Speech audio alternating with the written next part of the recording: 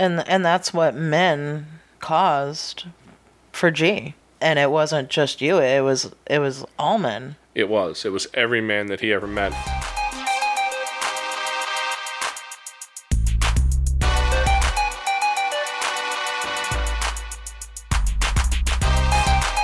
Hello and welcome back to Foster Care, an Unparalleled Journey.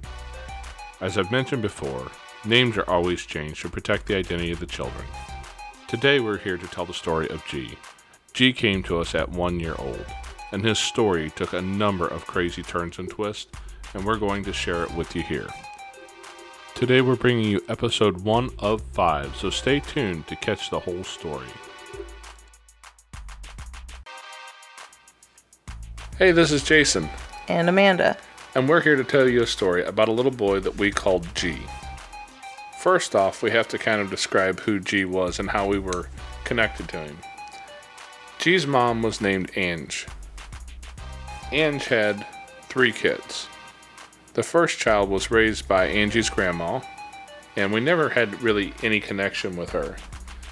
Her second child was born, and about 2.5 weeks after she was born, they found her passed away in the bed with Ange one morning. There was never any real investigation about it. They just ruled it a SIDS case. And then there was G. And G is who we're here to talk about. When Ange was pregnant with G, she had gotten locked up and went to prison for a while, and almost her entire pregnancy was done in the prison system. The benefit of that is that it kept her clean through most all the pregnancy. When she came out, she was like 9.2 months pregnant or something. She was pretty close. She was out for 5 days before the birth of G. Okay. So yeah, it was a real short time. And when Ange first got out, Amanda and some of the other family took the initiative to really try and keep Ange away from all the influences in her life that tended to take her into addiction issues. Well, yeah, because you say a short time, but 5 days is really a long time to keep an addict clean. When they're searching and looking at it, it's really hard. Especially when they just got out of prison where they haven't been able to touch anything for a while and they want to go back to it. Oh, yeah. You know, and she did. She was looking for that fix. I mean, we couldn't leave her alone for 20 minutes. I mean, you couldn't trust her to go to the bathroom by herself. You know, the cravings were that bad for her. You know, and just a little bit of a backstory. Ange was my half-sister's half-sister. And so there's relationship, but no blood there, just some familiar ties. So I kind of felt like it was partially my responsibility to try to give this unborn child the best start in life as possible. You know, Angela and I, we grew up together. Well, and you grew up around addiction too, so that had to be hard to watch that as she's coming out and trying to get her fixed, to be able to be the person to kind of be the mom in the room once again, to keep her on the straight and narrow and keep her from doing something to hurt her kids.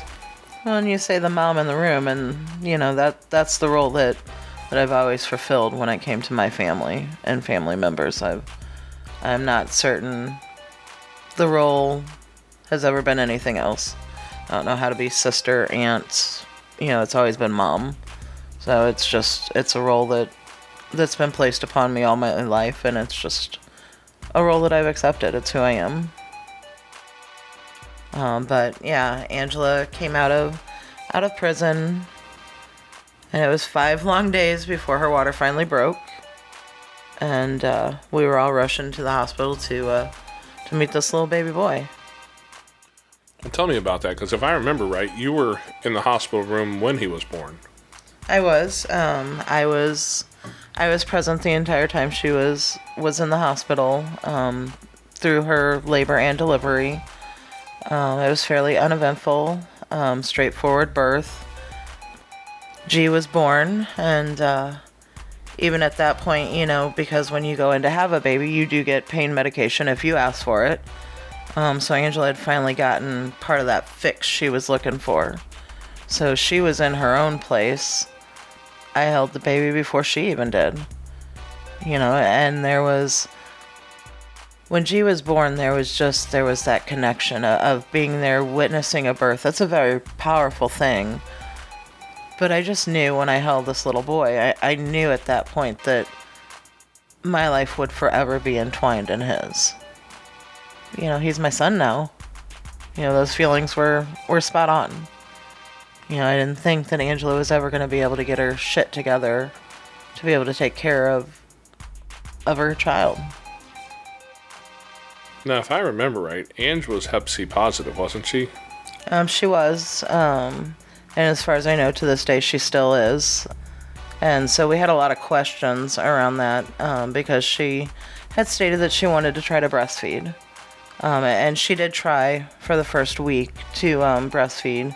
And everything that we got from the doctors was, well, we think it's okay as long as she's not bleeding. We're not really sure, but we think it's all right. And we did later go back after G came into care and have tests ran. And he has no issues with that. There was no lasting effects. He's not positive for Hep or anything like that. So there were no lasting effects as far as her breastfeeding or anything like that. He's good on that front. That's really fortunate. It's my understanding, can he contract the Hep C just being born as well, coming through the birth canal? They had a lot of precautions in place. He got antibiotics and things like that as soon as he was first born. Okay. And since, actually there was more risk to us. For some reason, they had us put on face masks and things like that. And I'm not certain exactly why that was. I never really asked. The doctor says, hey, do this so you don't get that. And, you do it. You do that, that's right. You get so excited, a baby's coming and, you're focused on that. So I really, and they could have given me the reasons and I just don't remember. Yeah. Okay, well, after Ange got out of the hospital, did she have a place to go, do you know? Do you remember? She did not have a place to go. She went back to Jackie and Arissa's house. So she went back to your mom's house. She did at first. And then she probably stayed there the first week to try to get some help because she had nothing for him. She didn't have a car seat. She didn't have a crib. Absolutely nothing. I mean, fresh out of prison, no clothes, no nothing. We helped get a lot of those things together for her. She stayed about the first week at Jackie's house. And then from there, her and G's dad got an apartment together. After that, I know that they stayed together for a while. I remember them being around from time to time, but not for a real long time. If I'm not mistaken, they ended up out in the city pretty shortly after that, didn't they? Yeah, they were not able to keep their place very long. Neither one of them had jobs, were working. So when you don't work, you can't pay the rent. So their first apartment did not last very long. They couch surfed from family member to family member, friends, dealers, wherever they could just find a place to sleep.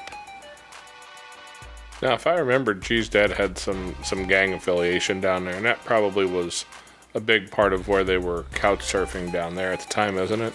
There was a lot of drugs, gangs, violence, prostitution.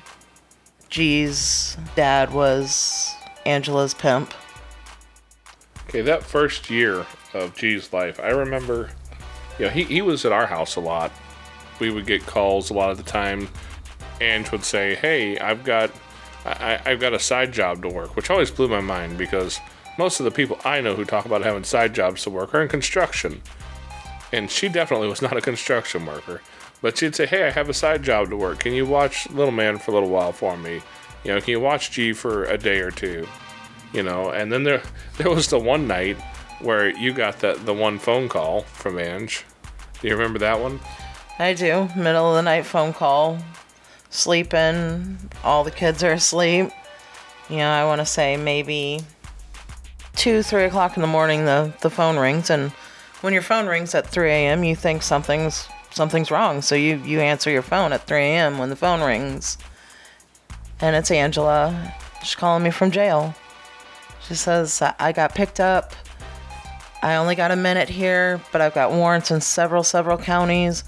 I've got to be transferred to at least 3 counties that I know of. I don't know how long I'm going to be here, but I need you to keep the baby. Will you keep the baby for me? And he was already with us, wasn't he? Yeah, we had already had him. I want to say we had already had him 4 or 5 days at that point, but the answer was the same as it always was, is yes, we'll keep the baby. Whenever Angela called, we always said yes, because when Angela called, we knew she was going out on a bender. It wasn't going to be good. She was doing her thing, and the last thing she needed was a baby in tow. When people live in that life, you go out there and you do what you do, and that's a dangerous place for a grown human. It's incredibly dangerous for a baby, and that's probably part of who we are. When you look at the foster care idea, that just the fact that we had been doing foster care for a while is providing that strength for the weakest among us. It's taking care of those who can't take care of themselves. And so when we knew that Ange was going to be out doing something that was probably not a good place for a baby, she would call us and say, hey, can you keep him for a little while? And we would always say yes, just because that was kind of who we were as a family. That was like one of our core values, I guess. Well, that was also the justification. At least she was calling to give him a safe place. Yeah, she knew what she was doing was wrong, and she at least had enough wits about her that she wanted him to be in a safe environment. So in my heart, I could not turn her down, because I knew what the consequences to that would be. Yeah, and I mean, I got to give her credit for at least she realized the danger level and tried to keep him out of that place. She made a lot of mistakes for sure, but that's one place I have to give her some credit, is recognizing that was not what she wanted for her baby to be around. So at least she had the good sense to do that, and we were able to have the opportunity to be that safe place that she didn't have for him at the moment. Yeah, I mean, she would call and we would come running. It didn't matter time, day, we'd drop what we were doing and we would go running. We'd run down to that crappy Metrolink station and wait, and the things that we seen while we were waiting, Yeah. And the stories could probably go on for days, the deals. A lot of drug deals go down at that station. Waiting for a baby because they did not have a vehicle. That was their means of transportation, was the bus systems. Yeah, and every once in a great while they would borrow a car from someone. But even at that point, we always met them somewhere. We would not let Angela know where our home was. Well, yeah. We had other kids to protect. And St. Louis does not have a great public transit set up down here, so we've got some buses and a Metrolink little train. Like, the Metrolink station that was closest to us was not what one would consider a safe place anyways. So we would go meet her down there and pick him up down there a lot of times, and we saw a lot of interesting things down there. We got a call one night from somebody at the crisis nursery, didn't we? Yeah, we did get a call from the crisis nursery. They had found Angela and the baby. Angela kept nodding out while she was holding the baby, and they couldn't get her to stay coherent, so they kept him for a weekend. I'm not even certain it was a full weekend, but they did end up releasing him back to Angela's care. And that was kind of what his first year looked like, was a lot of bouncing around. Never a stable place to call home. He didn't have a nursery, a place to play. It was just wherever they could stay at the moment. And it was really difficult to watch because we knew he didn't have a stable environment.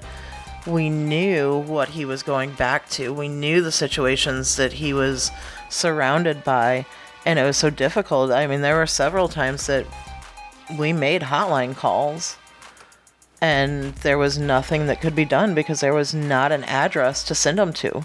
And if we did have an address, by the time they got there, they'd be gone. And there was just so many times in that first year. You know what it was like for G when he would come those first couple days. He was unconsolable sometimes. Oh, yeah. He would just cry. And there were times when we would first get him, he would be so lethargic, and we would be on the brink of taking him to the hospital because we knew something was wrong. Yeah. We knew he was coming down. We just didn't know from what. Yeah. Well, I'll never forget the time when we picked him up, and if I remember right, we had a problem with a washer drying machine, and we were at the laundromat. And we'd had G in our house off and on quite a bit at that point, so we were really experienced with his personality, and he didn't like men. I don't think he ever met a man he could trust at that point in his life. And so he really didn't like me just because I was a male. And, he had a real strong attachment with you, but we picked him up that day, and we went back to the laundromat. Yeah, because we left our clothes at the laundromat and drove an hour and a half to go and... Yep, to go get him and come back. But we got him, and he was just so, chill, relaxed. He didn't look like he wasn't mad about anything, which was uncommon because, see, what you have to understand about G was G lived on the streets with Mom when she was homeless. Whether it was a couch surf, whatever the actual place she slept at the night was, they were living on the street. They were living that street life, Oh, yeah, there were times where there wasn't a couch to sleep on. Yeah, and I know enough to know that G's daddy, he was down living the gang life. Doing what they do and living that way, and he witnessed enough of that to where he had zero tolerance for anybody except for Amanda, really. She was the one person, and he was probably that way with his mom as well, although I didn't have many opportunities to see the two of them really interact. Whenever we would pick him up or drop him off, he would, she would really just kind of snatch him or it was toss a him very quick yeah, exchange. And gone. So I didn't see a lot of those interactions with her. But I did see his interactions with Amanda, and he was super tightly bonded with her. She was the female figure that I saw him around, and he was like, yes, come here, I want you. I don't want anybody else. All day, every day. Yeah, he was just like a little spider monkey, the way he would cling on to her as much as he could. And I couldn't get anywhere near him without him getting upset about it. But I understood why, too, though. Because he lived in that life and saw men as a threat for good reason, because God only knows the story that baby could tell if he could have told stories from that time in his life. So that first year of his was pretty dang rough, I imagine. I would say it was very, very traumatic, and even though he was, under one and he doesn't remember those stories, the trauma's still there. The damage is done. Oh, absolutely. The pathways are burnt in the brain. And that's what a lot of people don't understand is, they'll say, oh, well, he was only 1 year old. He don't remember. And it doesn't affect him. He wasn't old enough. And they don't remember. But one of the things I have learned from talking to a psychologist is that when somebody experiences what becomes post-traumatic stress, that actually physically rewires parts of the brain. It changes the part of the brain, something to do with the distance between reaction and that amygdala response where you immediately hit fight or flight, where you cease to respond to things appropriately, and you just react. It's not a choice. The amygdala fires something like 10 times faster than we can even speak. So I forget the exact stat there, but the amygdala fires so fast that's the reason why when you walk around the corner and your little kid jumps out and goes boo, and it's 3 o'clock in the morning and he happened to wake up and just heard you come and decided to scare you, that's the reason why your feet come off the floor when he does that.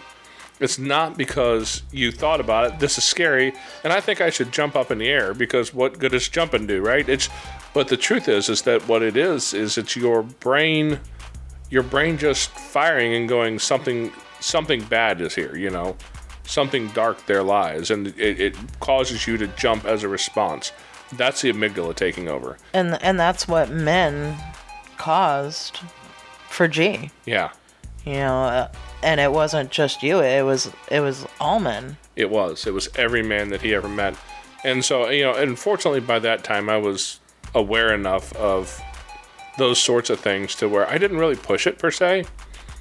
I would offer myself to him as somebody to hold him, or as somebody to feed him, or somebody to have some interaction with.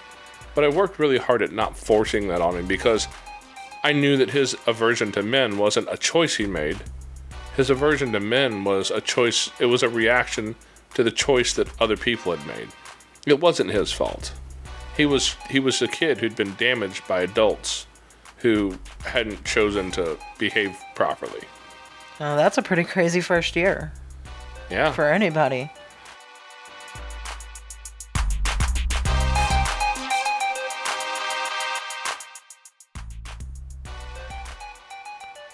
Wow, that was a crazy first year. Well, next week we're going to get into some of the other things that happened coming into his second year and find out about some more trauma and some other issues that we had to deal with, and most importantly, G had to deal with. We hope you come back and catch next week's episode. Thanks for staying with us this long, and here's a little bit of what's in store next week. His affiliation was well documented at his funeral because there was a whole section of the mourners that were kind of color-coded in their clothing, we'll say. So you walk into the funeral home and it's pretty obvious that you're at a gang member's funeral. We'll see you for episode 2 next week. In the meantime, be sure to go over to jasonmpalmer.com and check out the blog over there, and visit us on our Facebook page at She Called Me Daddy.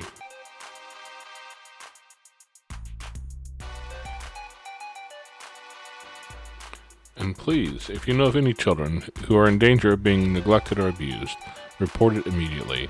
Call 911, your local police department, or 1-800-4-A-CHILD. That's 1-800, the number 4, and the word A-CHILD.